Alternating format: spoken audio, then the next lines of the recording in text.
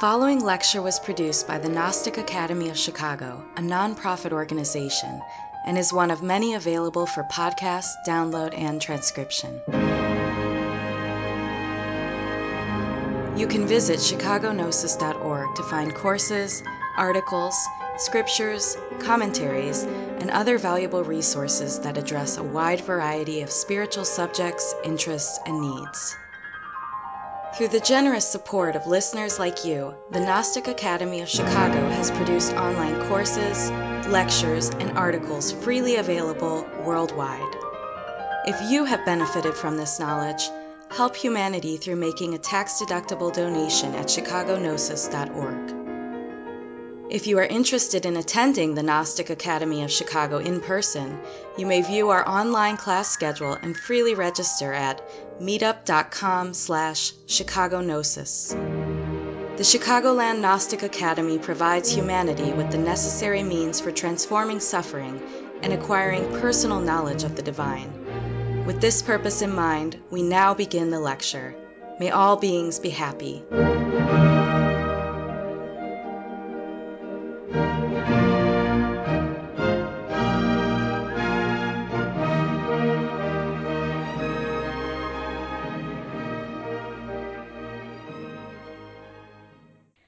So maybe some of you have even heard of this concept before of letting yourself die to an attachment or a desire. But what does it mean in practice? It can be a very lofty ideal, but sometimes it's hard to figure out exactly what is meant by that. So we're going to go through some of the different teachings around this topic of psychological death, break it down a bit, and then we'll finish up with the practical aspects of how we might hope to achieve this little by little in our daily lives. So I want to begin. Let's see here. Okay. All right. I want to begin with a quote from Samael Aun Weor. He states in his book, Tarot and Kabbalah, intimate self-realization costs, has a price, life itself. So the intimate self-realization, which is related to the work of our soul and our spiritual development, costs life itself. What does that mean? Well, I'm going to keep you waiting. I'm not going to explain right now what it means, but we'll come back to it a little later on. I want you to keep it in mind as we talk about death. Because, of course, death is something that all of us should be very aware of. All of us will die one day, physically. And so, although this is an unavoidable part of life, many times we try to avoid it. Even in the news or in the media, we often see that images of death can be covered up. At funerals, closed caskets.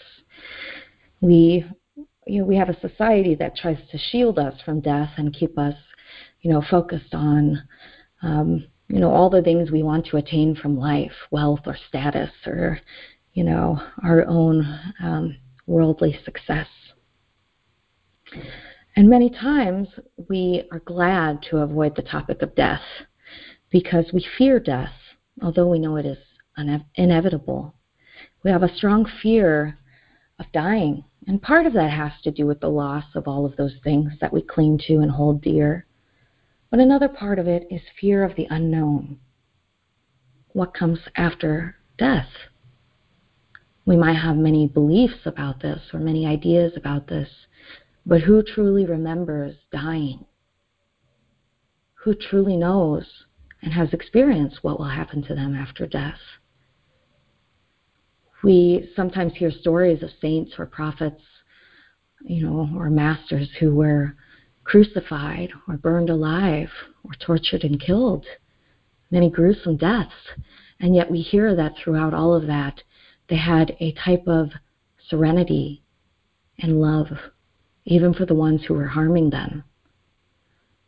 So why were they not afraid of death or even the pain associated with it? What was the difference between us, as common people, and those who have achieved a higher degree of self-development, spiritual development. What comes after death?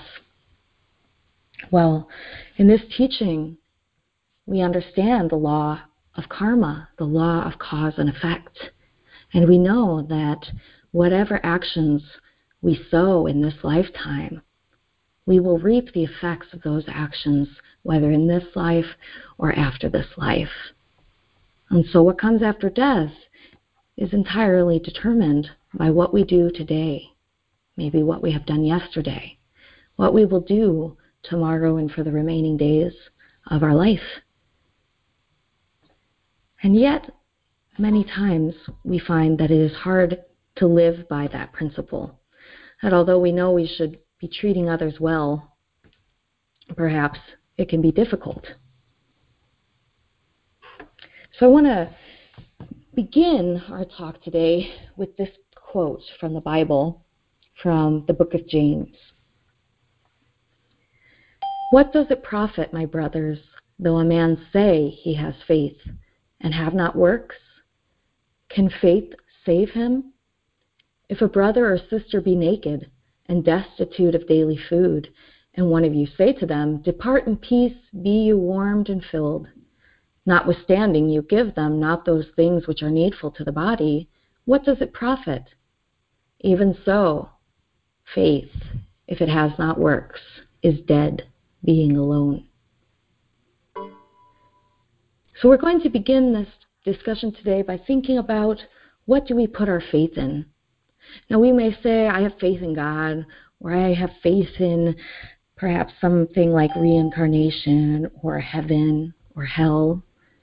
We may say we have faith in karma and that we know if we do these good deeds today that we will reap the benefits of them after this life comes to an end. But does that faith produce works? Do we truly see that our actions reflect the things we claim to have faith in? Or is that faith merely a belief? And when push comes to shove, we act in the way that we feel will, get us the one up now. Maybe we have to lie to get what we want in a certain situation. And even though we say we have faith in the truth, and we know that lying is bad and will cause us pain later on, does our action reflect that we truly know that? Or is it merely a belief? Because we see that faith, if it is merely belief and does not reflect itself in our actions and in our works, is dead. It's dead faith. And we want living faith, because when we speak of faith in this tradition, we try to emphasize it is different from mere belief. That faith is something that we know from our lived experience, that we know so deeply that no matter what anyone says, we would not be shaken. We would not have to react or argue with them. We would not doubt ourselves, because we would know that this is true because we have lived it, we have experienced it directly. I'll give you an example of something that most of us, if not all, have living faith in. Perhaps you've burned yourself, whether it's, on a stovetop or a fire. Or maybe when you were a little kid, there was something hot around and you accidentally burned yourself. Now, if you know nowadays that something is hot or you see a fire, no matter how many people tell you, oh, no, go ahead, touch the hot stove, or stick your hand in the fire, go ahead and step into the fire, you won't do it. Now, maybe if your house is burning down and there's something very, very precious, you might risk it. But most of the time, if there's not a very good reason, no matter what anyone said to try to convince us, we would not touch that fire, because we know we would be burned. We know that from experience. And it's just not worth it, to take someone's word for something when we already know it's true. In the same way, we don't have to argue with people about whether or not grass is green or the sky is blue, because we know these things. And even if somebody comes up to you and tells you, no, the sky is neon green, you'll just perhaps think that's a little strange, but you wouldn't really have to waste your time in an argument or doubt yourself, because you can see that that's true. So when we hear that prophets and saints, that Jesus and Buddha, Krishna, all these great masters have given us a message that divinity, that angels, that demons, hell and heaven, that these types of places and beings are real, it can be hard for us to have faith in that if we don't have an experience or a remembrance of seeing that directly. So it might feel that we have to just believe and take that person's word for it, that we have to trust that the saints and prophets who preach these types of messages, they experienced it, and so we should take their word for it. But the reason that the Gnostic path is such a difficult one is because we take nothing on mere belief. We truly have to test and investigate these teachings, the teachings from, beautiful masters, beautiful spiritual teachers, and we have to test them and evaluate them in our own experience and in our own practice. And that takes more than just normal efforts. It takes super efforts. And so in this tradition, we work very hard to do that. So I start with this sentiment about faith because all of us know for a fact that we will die. We know that intellectually. Perhaps we've seen our loved ones die, and that hit us with a lot of grief and perhaps made us think about our own mortality. But do we truly deeply comprehend the reality of death? Do we know it so deeply that we live our life truly knowing that this day could be our last?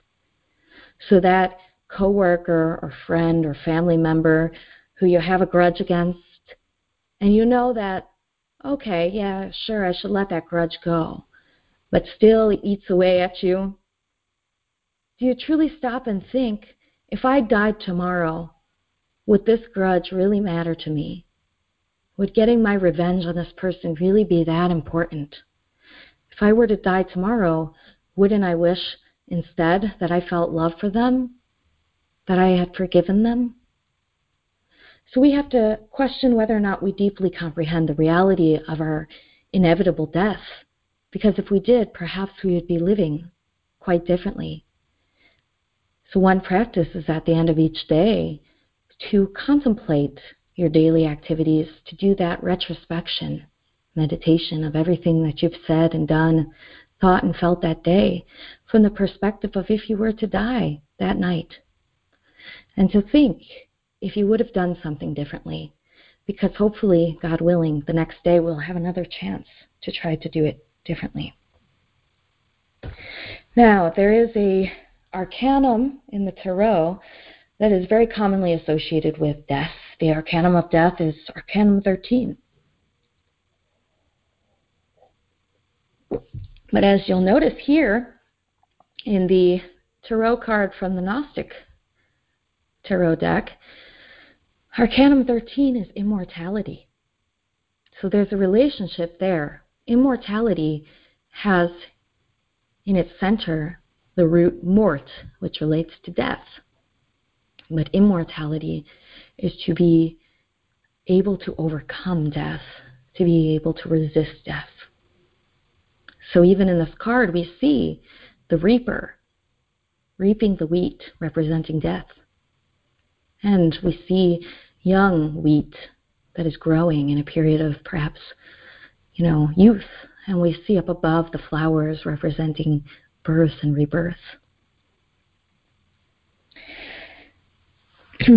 So as we think about this hierarchy of the law, reaping the grains of wheat, Samael Aun Weor explains in his teaching that these grains of wheat, each little grain and the long grains and the short grains, represent vital energies, vital qualities that we have, vital values. So we learned previously about the three brains. We have an intellectual brain, our intellectual center, which processes intellectual energy. We have an emotional brain, which processes emotional energy. And we have a motor instinctive sexual brain, which processes energy in those levels. And those three brains are mechanical. They're machines. And each of those brains runs on a certain type of fuel, which we can think of as vital values. We can compare each one to perhaps an engine. And just like the engine in your car requires gasoline to run, each of these three brains requires vital values to be able to run. Now we have kind of a funny word to talk about these, bobbin candle Gnosts, but whether or not you remember the word, it's important to know that at the beginning of our life, each of us are given a different number of vital values in each of our three brains. And that after that quantity of vital values has been used up, that brain will no longer function properly. If we use up all of our intellectual values, perhaps we'll have illnesses of the mind, mental illnesses. If we do so with our emotional values, we might have, disorders of the emotional center, depression, anxiety. And if we do so with our motor, instinctive, or sexual center, we may have very difficult physical illnesses as well. So what's important to recognize is that conserving energy is very important. And when we have some states of being, like pride or envy or anger or lust, we use up a lot of those vital values. Whereas when we have a calm disposition, when we are able to respond to life with genuine compassion and serenity, we don't use hardly as much energy, and we prolong our life by preserving those vital values. So the qualities that waste the most energy are egotistical. You might think that you have a problem at work, right? And so you need to deal with that problem at work. But let's say that you're home from work and there's nothing you can do to work on that problem right now, but you're spending all night or maybe your whole weekend worrying and thinking about it and trying to figure it out and going back and forth thinking the same thoughts over and over and really getting anxious about it. This can waste a tremendous amount of energy. At the end of the day, you just have to go to work and take an action.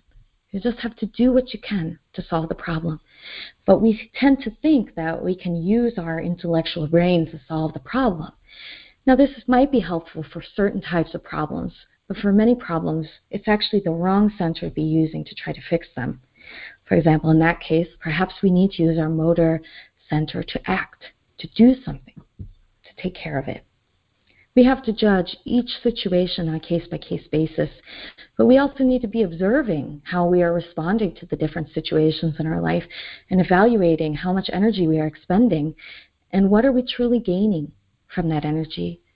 We know that, yes, it takes energy to be able to sit for half an hour or an hour to meditate, but what do we gain from an hour of meditation?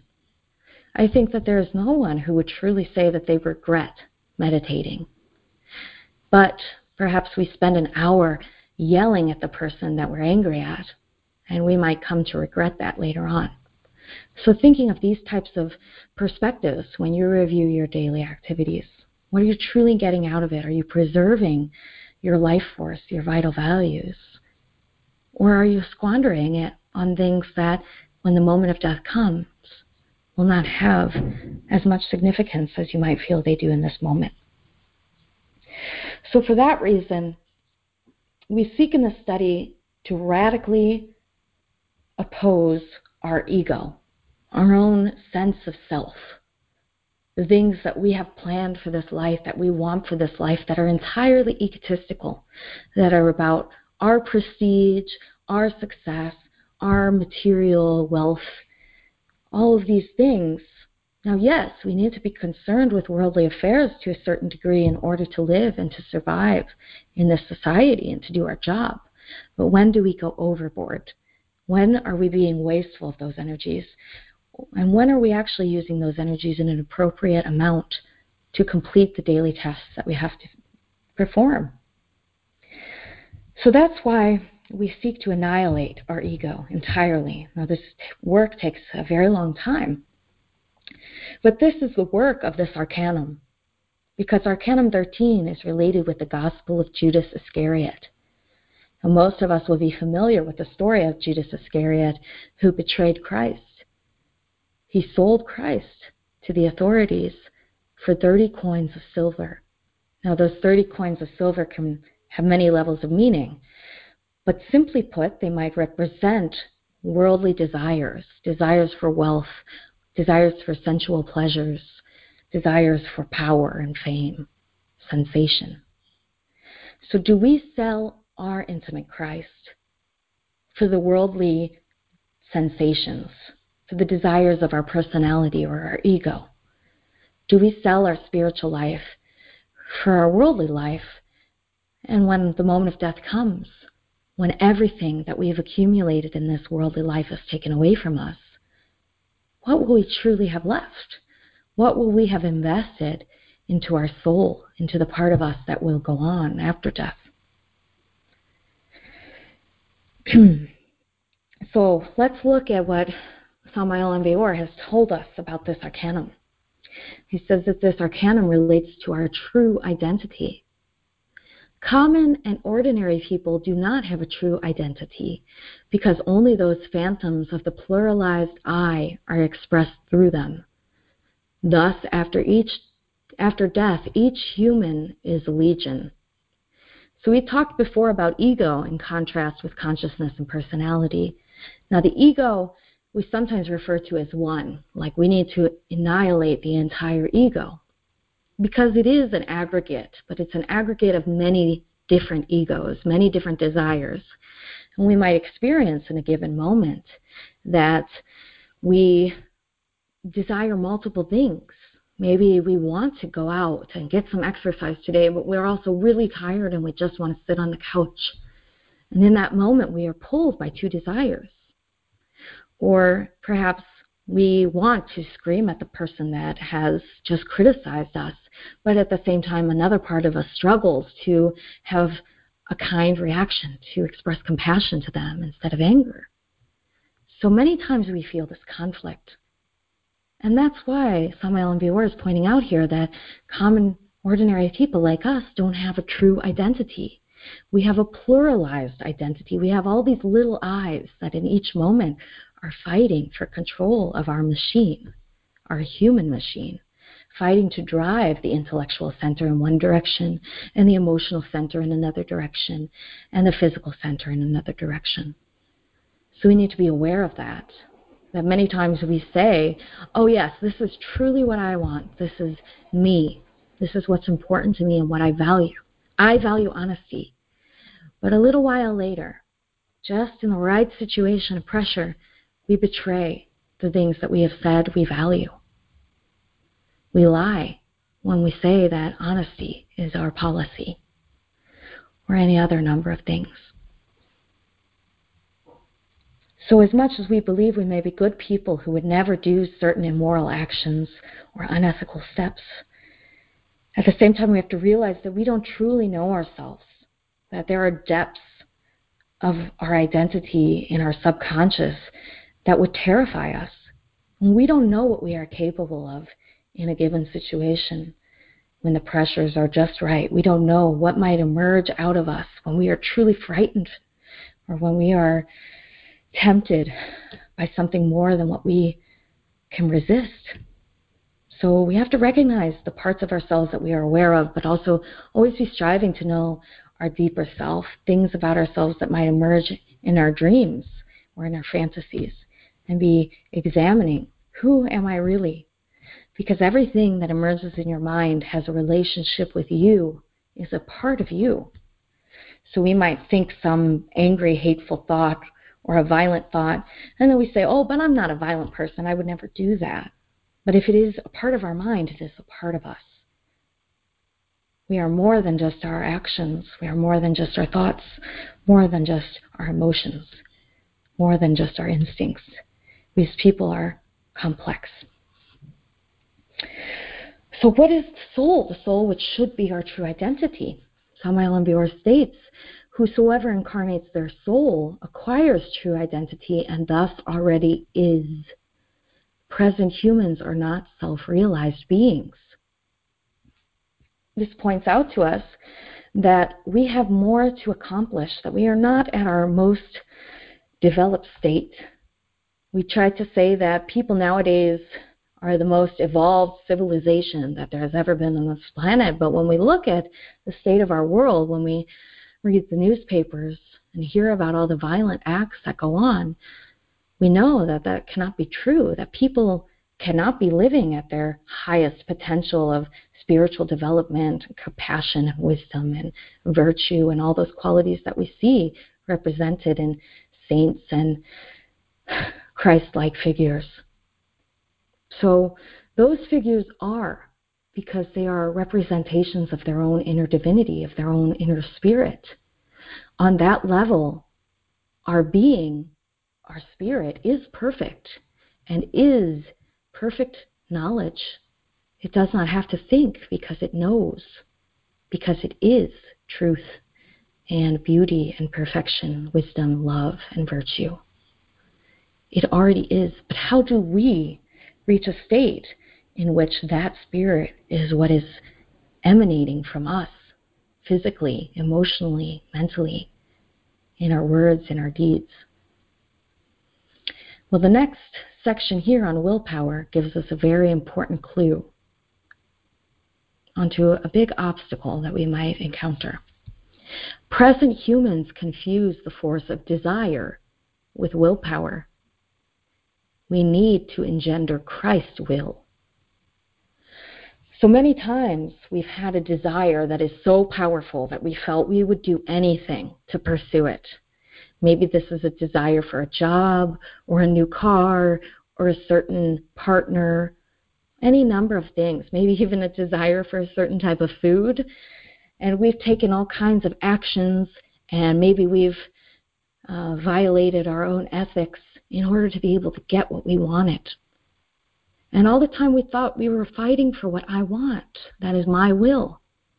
But truly, from a spiritual perspective, in those moments we were controlled by a desire. We were not in control in that situation. The desire was driving us. That egotistical desire was driving our human machine. Perhaps the desire was to get revenge on someone who had betrayed us and truly hurt us. And all the time we felt, this is my will. My will is to get revenge and make this person feel the pain that they made me feel. And all along we think we are doing our will. But afterwards, when the deed is done and we see the suffering and we have to look in the mirror and know we have truly hurt someone that we once cared about, then we might question, was that really my will? Or was I being driven by a demonic force within myself? An egotistical force that now I wish I had never had that desire in the first place. So we need to be analyzing our day every day, because we can catch things, we can see things, we can recognize a desire, and we can comprehend it before it drives us to take actions that are harmful for ourselves or for others. And when we do that, when we meditate, when we pray, when we ask God to illuminate our mind, to help us to comprehend the truth and what is the right action in those situations, we can begin to gain true willpower. Because our will should be united with the will of our inner divinity. Our inner spirit is the best part of each one of us. If every person could reflect their spirit and perform the will of their spirit, they would perform truly miraculous feats. They would be a beacon of love and wisdom. So we want to engender that Christ will, the will of divinity within us, our own unique representation of divinity. And many people might claim that they feel they are channeling the divine, and maybe in a moment they might even have a mystical experience that's truly beautiful and is divine. But can we sustain that state on a regular basis? Or is our willpower constantly being overrun by different desires that are driving the car? So we need to ask ourselves, who do we live for? Do we live our life for God, for the will of our inner spirit, to truly become the best that we are able to become under the guidance of our inner Father? Or do we live our life for our ego, for the worst parts of ourselves, the demonic parts of us, the vices that we carry within?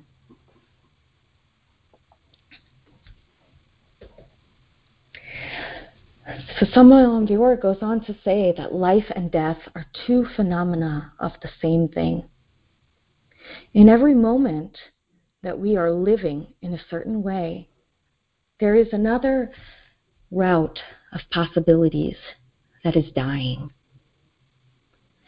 Every time we come to a fork in the road and we choose to go right, we are not going left. Right? Simply put, when you make a decision, you are putting into motion a new chain of events, a new chain of effects. And so when we act on a harmful quality, we are giving life to that harmful quality. We are feeding it our energy. We are letting it live and express itself through our body, through our heart, through our mind, through our words and actions. And we are giving it more strength and vitality. Well, what dies as a consequence of that? The consequence of that. If I spend 75% of my day thinking about me, doing actions for me, pushing others aside so that I can get at the front of the line, well, what is dying in the 75% of my day? What's dying is the will of my being, the life of my own soul, the possibilities that my spirit might have performed through me had I truly been awake, had I truly been mindful and at one, and in a state in which I could hear the will of my inner divinity, could feel that will, could be that will, and perform it. So every time we make a decision or we say something, we are sowing the consequences. We are sowing the causes that will reap different consequences. So we need to be aware of that when we go and we evaluate our life. So we see here a butterfly coming out of a cocoon. What has to die for the butterfly to live?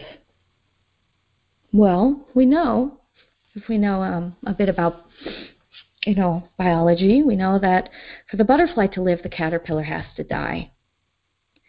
Now, a lot of us like to think that we are already butterflies and we are flying around and maybe we know so much about what there is to know and we are really living life to our fullest potential.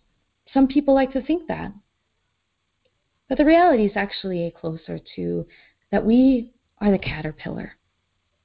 That we are very limited in our thoughts, in our emotions, in our physical abilities, in our spiritual abilities. We're not nearly invincible. We truly can't fly into the higher realms of existence and experience and see the truth of reality and nature for ourselves. We have a very narrow ability to perceive. Now, what happens if the caterpillar doesn't know what it takes to become a butterfly? And the caterpillar refuses to die, refuses to build the cocoon, fights tooth and nail to preserve its existence as a caterpillar, feels that being a caterpillar is the height of all there is to be.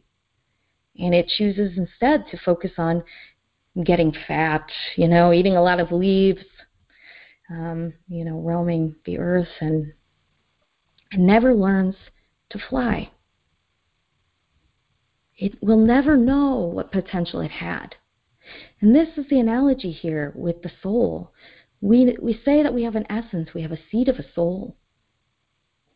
And we believe that our ego and our personality and our physical body, that's who I am. That's all that we know of ourselves. So to give up things that I egotistically want, that maybe I spent many years wanting and have worked for, a certain number in my bank account, a certain promotion at work, a certain type of spouse, to give that up seems like giving up myself. What else would there be for me if I didn't have that? Because we don't know what it would be like to truly experience the possibilities of our soul and of our spirit. If we knew that, if we knew what it was to be the butterfly, which actually is used in many symbols to represent the soul, the psyche.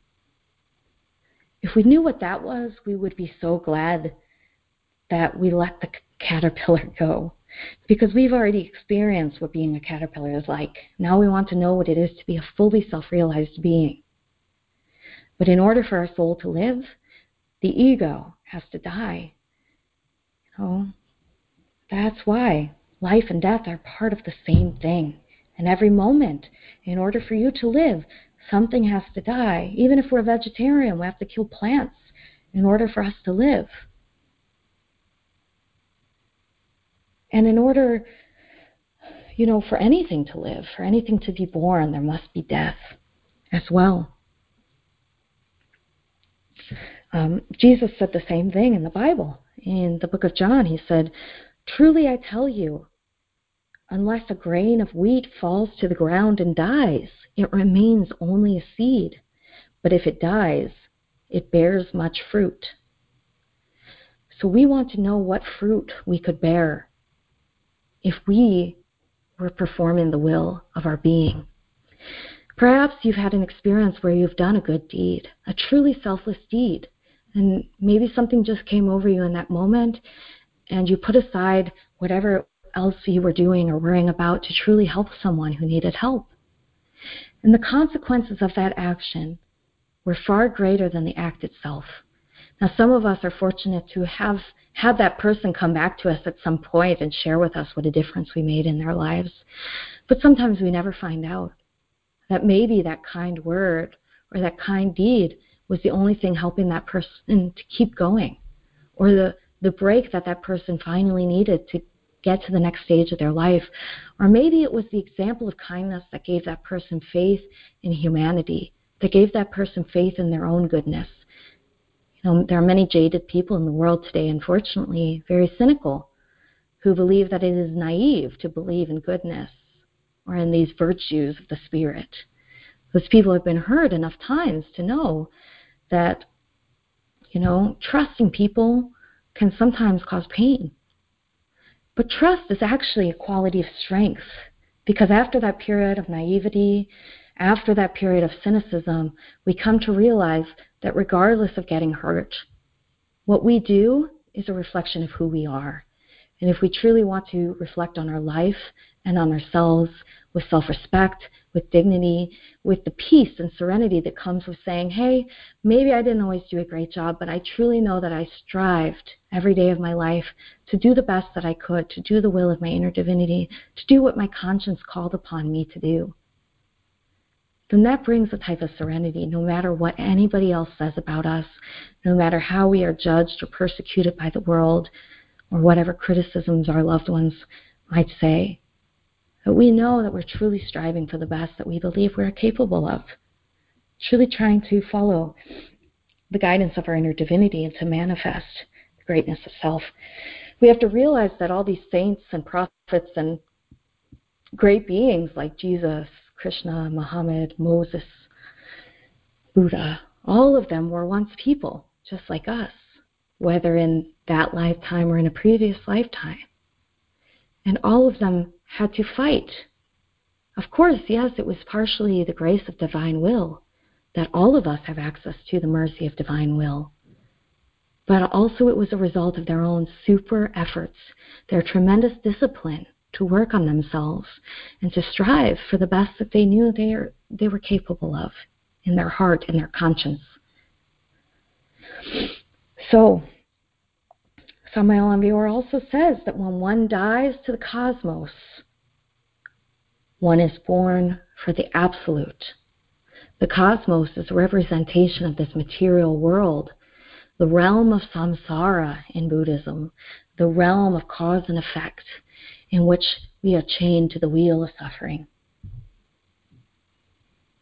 And the absolute represents the unmanifested reality, the perfect divinity, nirvana in Buddhism, the part of us that is deep within us right now that we can realize, that even in this body we can have access to the absolute, to nirvana, to a state that is free from suffering because it is, because it knows, because it is perfection and love and wisdom.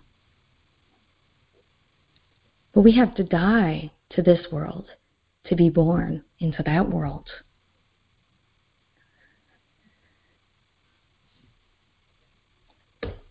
And that's why Jesus also stated in the book of Matthew, For whoever desires to save his life will lose it, and whoever will lose his life for my sake will find it. Jesus is speaking there as a representation of the Christ, that solar divinity that is universal, that is an energy and an intelligence that is beyond any one person but can manifest within us, you and me, if we work, if we eliminate our ego, if we die to what we feel right now is my life and the things I want, the things that my personality and my culture and my family says I should do. And we give up those temporary pleasures, those temporary desires of this life, and we work to give up our life and dedicate our life and our daily actions and our words to the sake of our inner divinity.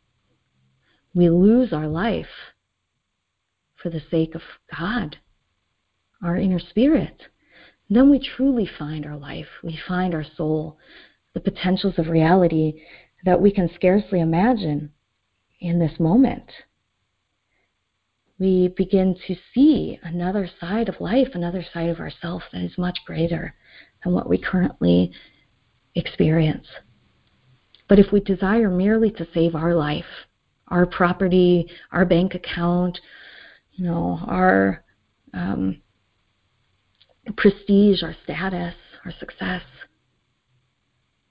then at the end of our life, when death comes, we will lose that, and we will lose the opportunity we had to develop our soul as well. So we have to work hard. And this brings us back to that quote that I mentioned at the beginning. Intimate self-realization costs. It has a price. Life itself. We have to work extremely hard on our mind. Each day we have to get better and better. Yes, we start where we are. We start with little actions, little changes, whatever we're capable of today. Then tomorrow we'll be capable of a little more. But we have to truly be giving all that we can give in each moment, in each day.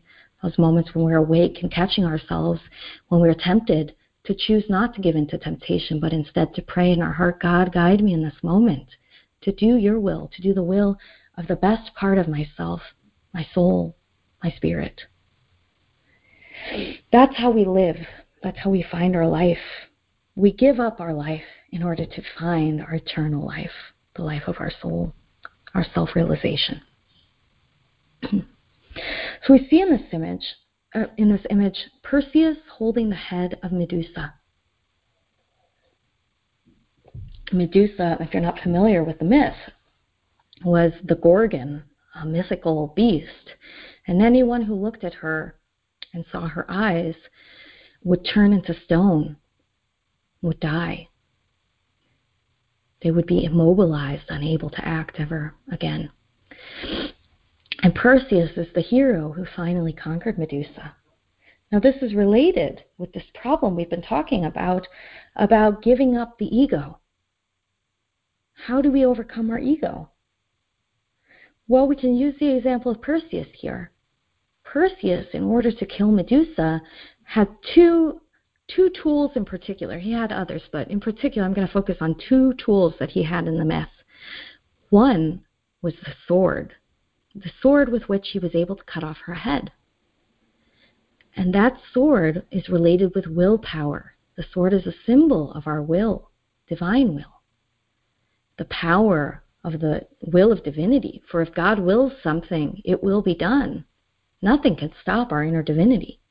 And if we incarnate that will, we will be capable of much more than what we're capable in our present egotistical form because of that power of divinity. So Perseus is demonstrating to us that it takes tremendous willpower, not tremendous desire. Desire is an obstacle we all face, but replacing that desire with true willpower. And he also had a shield that was very reflective. And he was able to use this shield like a mirror to see around the corner, to see Medusa without looking directly into her eyes. And thus he was able to avoid being killed by her, being turned to stone. And he was able to use her reflection to see where she was at, to observe her, and to kill her with the sword of his willpower. So we know that we need willpower, and we also know that we need reflection. Now that's the self-observation, the self-reflection that we do. It is also meditation. We might be angry during the day, and in that moment we see something in ourselves coming out. Or we might feel envy, and we feel that envy, and we see somebody getting something good happening to us, and we feel really envious, and we say, oh, yeah, I see that. I wish I didn't feel envious, but I do. So we go home, and we use that shield, that meditative state in which we are able to separate from our ego, to separate from ourself, and to reflect on it in a state of peace and serenity. A prayerful state. And we're able to observe that envy as though it were a separate person, as though its desires were not our desires, but were separate from us. And in that state, we can learn a lot about it. We can see it for what it is. We can separate from it, and we can avoid being killed by it. We can avoid being turned to stone. And thus we can cut off its head with our own willpower. Now, perhaps that still sounds a little bit too abstract for some of us. But I promise at the end here, we're moving into the last section, I will give a practical example. But I want to wrap up with renunciation, because renunciation is truly the method that we use to die psychologically. Renunciation is truly the way that we kill our ego. What does it mean to renounce something? It means to give something up. Now, sometimes this is something precious to us. And when we renounce it and we give it up, it can be painful. But sometimes if we've meditated on something like our envy or our pride or our lust or our anger, our greed, we've meditated on it and we've seen how ugly it is, how much it really causes us suffering. Every time I act on that, it causes me to suffer and it causes others to suffer. Then when we go to renounce it on the altar of our inner divinity, we are happy to be rid of it. That's a state of comprehension. That's when you truly know from your own deep comprehension, from your own meditation, your own direct experience, that action, that state, that quality of mind and emotion brings harm, brings pain, brings suffering. And so you want to renounce it. You invoke your Divine Mother and you pray to her to help you to destroy that part of yourself, that ego, to free your soul, your essence, your consciousness from that egotistical desire, and to destroy the desire and regain that energy, that willpower into your soul. Now, renunciation is the first of the three principal paths in Buddhism, as taught by Tsongkhapa, a great Buddhist teacher. So I'm going to read you a little passage from the Three Principal Paths, which is a short scripture that Tsongkhapa wrote. Without pure renunciation, there is no way to end this striving for pleasant results in the ocean of life. It is because of their hankering life as well that beings are fettered. So think renunciation first. So what does it mean, the striving for pleasant results in the ocean of life? Life has many experiences and many possibilities. And we are striving for many pleasant results. None of us want to experience suffering. None of us want to experience old age or illness or death. We want to experience happiness and pleasure and joy and, feeling looked up to and respected. We want those pleasant results. And so each day we devote a large portion of our life to pursuing those pleasant results, to pursuing more money. Maybe we work at a job that we really don't feel good about. Maybe we don't even like our job, but we work there because we know we want more money. That's a pleasant result we're seeking. The feeling of security we get from having a lot of money, or the feeling of pride that we get from having a lot of money. So we devote how much of our time and our energy and our efforts to pursuing that, to striving for that. So without renouncing that desire, or any number of the desires that we have, there's no way that we can end that striving for pleasant results. As long as we hold on to that desire and we say, yeah, I want my spiritual development, I want to be self-realized, but also I want to be wealthy and I want to have a yacht and a big house and a lot of people respecting me, and I want to be famous, or whatever it is for us. Maybe it's not such materialistic things. Maybe there are other desires we have that we want to achieve in our life. As long as we hold on to those, we are killing the potential of our soul, at least to the degree that we are holding on to those desires. And that's why he stated, it is because of their hankering life, hankering after all the things that we want in life, that beings are fettered, that we are chained up, that we are bound here, that we are not able to achieve our full potential, that we are not able to experience those higher possibilities of the soul and the spirit, and see the rest of life. It is because of our striving after pleasant results that we are the caterpillar instead of the butterfly. So first, we must seek renunciation without renouncing egotism as it manifests itself in our daily deeds. Then we cannot begin on the path. We cannot achieve freedom and liberation from suffering. Tsongkhapa goes on to say, leisure and fortune are hard to find. Life is not long. Think it constantly. Stop desire for this life. Think over and over how deeds and their fruits never fail, and the cycle of suffering. Stop desire for the future. So he's talking exactly about what we've been talking about. Death is inevitable, and we need to think about that constantly. In fact, in Buddhism, there is a practice of meditating on one's death, truly sitting and meditating on what it would be like if in this moment your body began to die, life began to fade from your organs, from your body, from your tissues, and you began to be able to lose your last breath. Think about perhaps your funeral and the grieving relatives and all the things that you would leave behind, and you realize that this is inevitable, that this actually will happen, maybe not in the way that you visualize it in your meditation, but it will happen. And are you living a life that reflects how you hope to feel at that moment of death? Or are there things that you would change before that moment came? Because we don't know when it will come. So we have to think about how all the things that we invest our time into might be reaping fruits later on that we will only lose because they're temporary. So that how deeds and their fruits never fail is the teaching of karma. Whatever actions we take today will have an effect, even if we don't see it in this lifetime. If we perform good deeds, we will see the fruits of those deeds someday. So he goes on to say, when you have meditated thus and feel not even a moment's wish for the good things of cyclic life, that is the cycle of samsara, the cycle of suffering that keeps us bound here in this world. And when you begin to think both day and night of achieving freedom, you have found renunciation. So we have to begin where we're at, of course. We need to renounce what we can today. And those things that we can't renounce, we just need to observe them and study them more until we learn about them and understand the true effects of what those are achieving for us.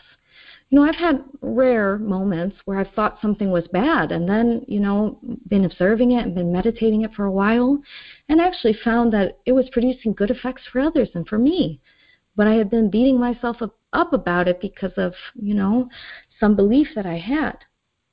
Now, at the same time, there were things that I believed were good deeds that I was doing to help others and later came to find were not actually the case. So here's where I deliver on my promise of giving you a practical example. Here at our level, how can we experience renunciation? How can we die psychologically?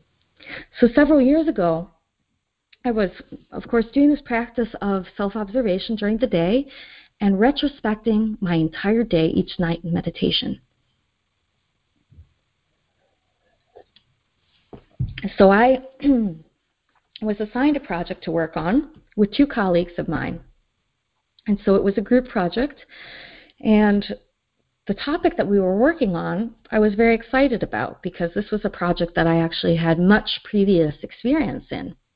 So I could feel that excitement in myself and that energy of wanting to get to work on the project.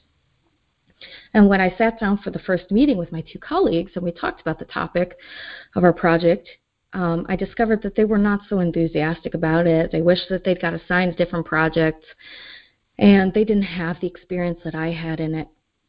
So I thought, of course, oh, well, if you guys aren't excited about it, I can really take on a lot of the work here. I have a lot of ideas about this. I have a lot of experience in it. I'm really excited about it. So you guys can kick back and relax and not worry about it too much. So here in this case, I thought I was doing a good thing, right? Now, time went on, and we continued to have meetings, and I felt something was off. I could intuitively feel in those meetings that there was some distance between me and the other two. And there was one meeting that I remember where we sat together and I was pitching some ideas to them, and they were shooting down my ideas. And then they began to talk about their ideas, and I realized from their discussion that they'd been meeting together separately from me and discussing their own ideas.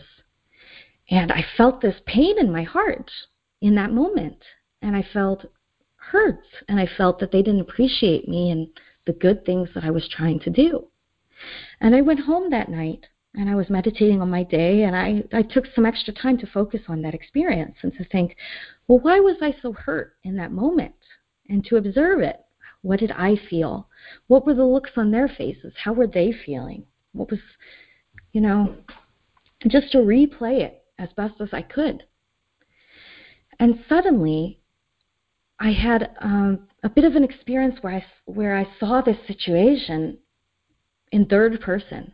I wasn't trying to do this, it just happened. And in the meditative state, I was seeing it as though it was from another person's perspective. And I was replaying and seeing all the things that I was saying. And I realized that from the very beginning, I had come into this project. Although I thought I was doing something good, there was actually a desire for my own ideas, my own pride in my ideas and my experience and what I had to contribute and the success I wanted to see for myself in this project. And I hadn't seen that because, of course, I was inside of that desire. But when I saw this in meditation from a third perspective point of view, I actually saw that I was being quite arrogant and that I wasn't giving them, the same appreciation of their ideas, that I had kind of written them off from the beginning and gone off with what I wanted to do. So was it any surprise to me that they had felt that they had to meet on their own and come up with their ideas on their own and push back against me when I had, out of arrogance, not even listened or valued their perspectives? So I felt very humbled when I saw this. Although initially I had felt hurt and angry at my two colleagues, after comprehending this in meditation, I actually felt embarrassed. And I felt ashamed of the pride that I'd shown, and I had just honestly not seen it. But now that I saw it, I knew that I had to renounce it. And so it was actually difficult for me, despite having seen this and comprehended this to a degree in meditation, it was difficult for me. But at the next meeting with them, I started off the meeting by apologizing, by admitting that I felt I hadn't really valued their opinions from the beginning, and that, because I was so excited about the project and invested in my own ideas, I hadn't really listened to them enough. And I apologized for that and said that I'd like to work in a more collaborative fashion from now on. And for the rest of the project, the experience was completely different. I had to die in my pride. It was painful to renounce my pride. As embarrassed as I was about how I'd been acting, I was also in those moments when I had to apologize, still kind of feeling like, oh, I shouldn't have to apologize to these people. They still did something wrong too. So I had to renounce that. I had to be humble. I had to give that up and die. And I felt pain emotionally as I was dying. But after I did that act, and I reaped the benefits of what it was truly like to collaborate with others, and what it was truly like to learn from them, and the valuable ideas that I had, and to appreciate them, and to see the way that then they came to appreciate me as well, I had no regrets about having renounced my pride. So I was very fortunate in that situation to see something in myself that I had not seen before, to see my life from the perspective of others, my actions from the perspective of others, and to let my pride in that moment die, and to take the action that I felt my guidance, the guidance of my conscience leading me to take, which was to apologize and to humble myself. Additionally, I will add that not long after that, I was hired for a new job, and I went into that job with a lot more humility. And I listened to my colleagues, and I valued their ideas, and I supported their ideas, and I didn't just go into every meeting, boasting about how great my ideas were and trying to get everybody to listen to me and how great I was.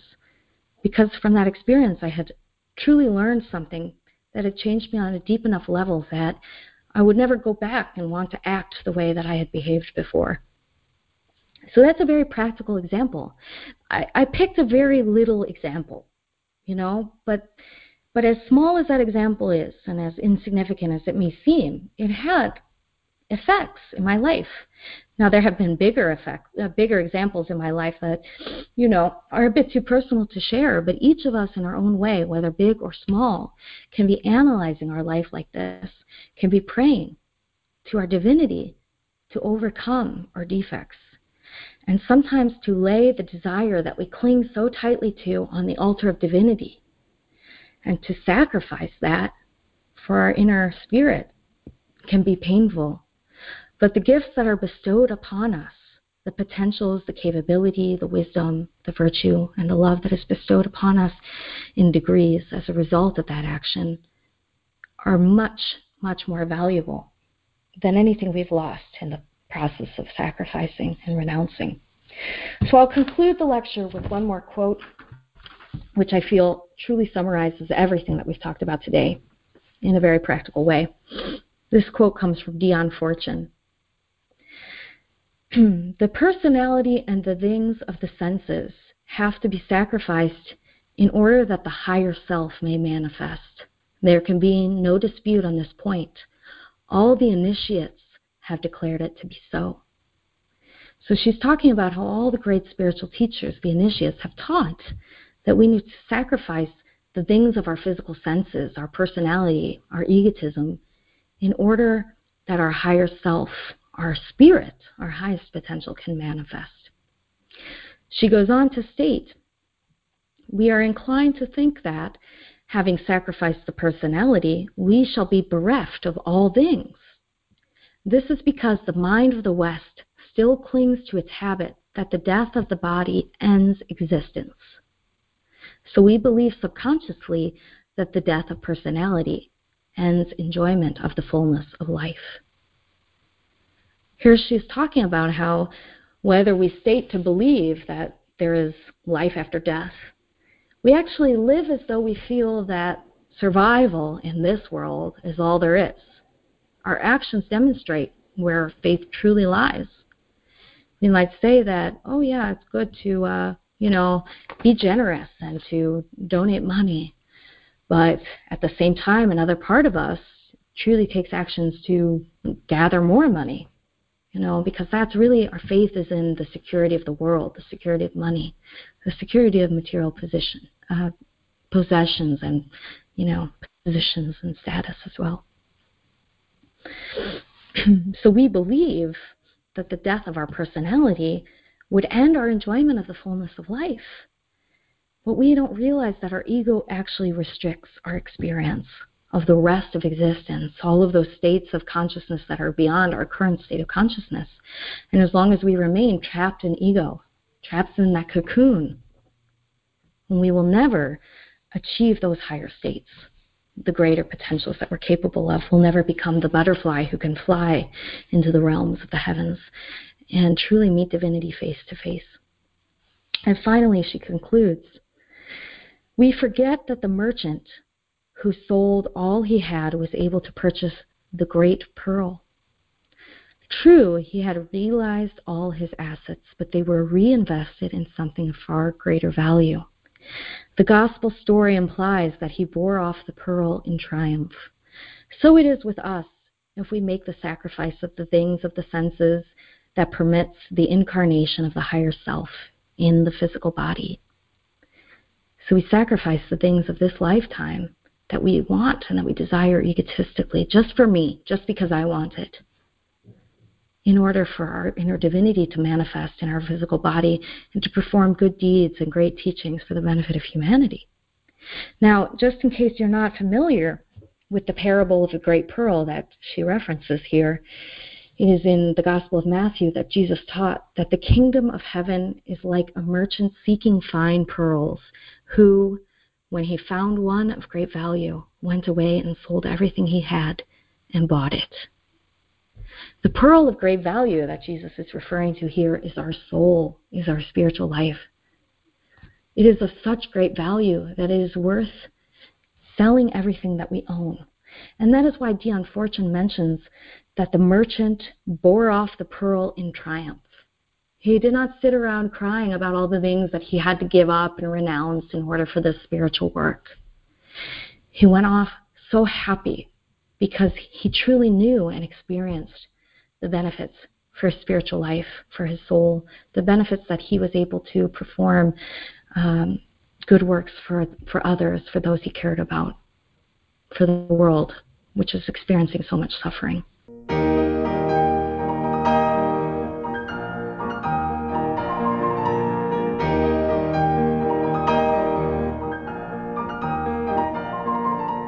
To learn more about the knowledge covered in this lecture, we invite you to study the books available through Glorian Publishing or GnosticTeachings.org. You can also view free online courses, lectures, transcriptions, and articles available at ChicagoGnosis.org. All of this is made possible by the support of listeners like you. Have you benefited from this knowledge? Help others by making a tax-deductible donation at ChicagoGnosis.org. We thank you for listening. We hope that these lectures aid you in developing your complete and divine potential. May all beings be happy. May all beings be joyful. May all beings be in peace.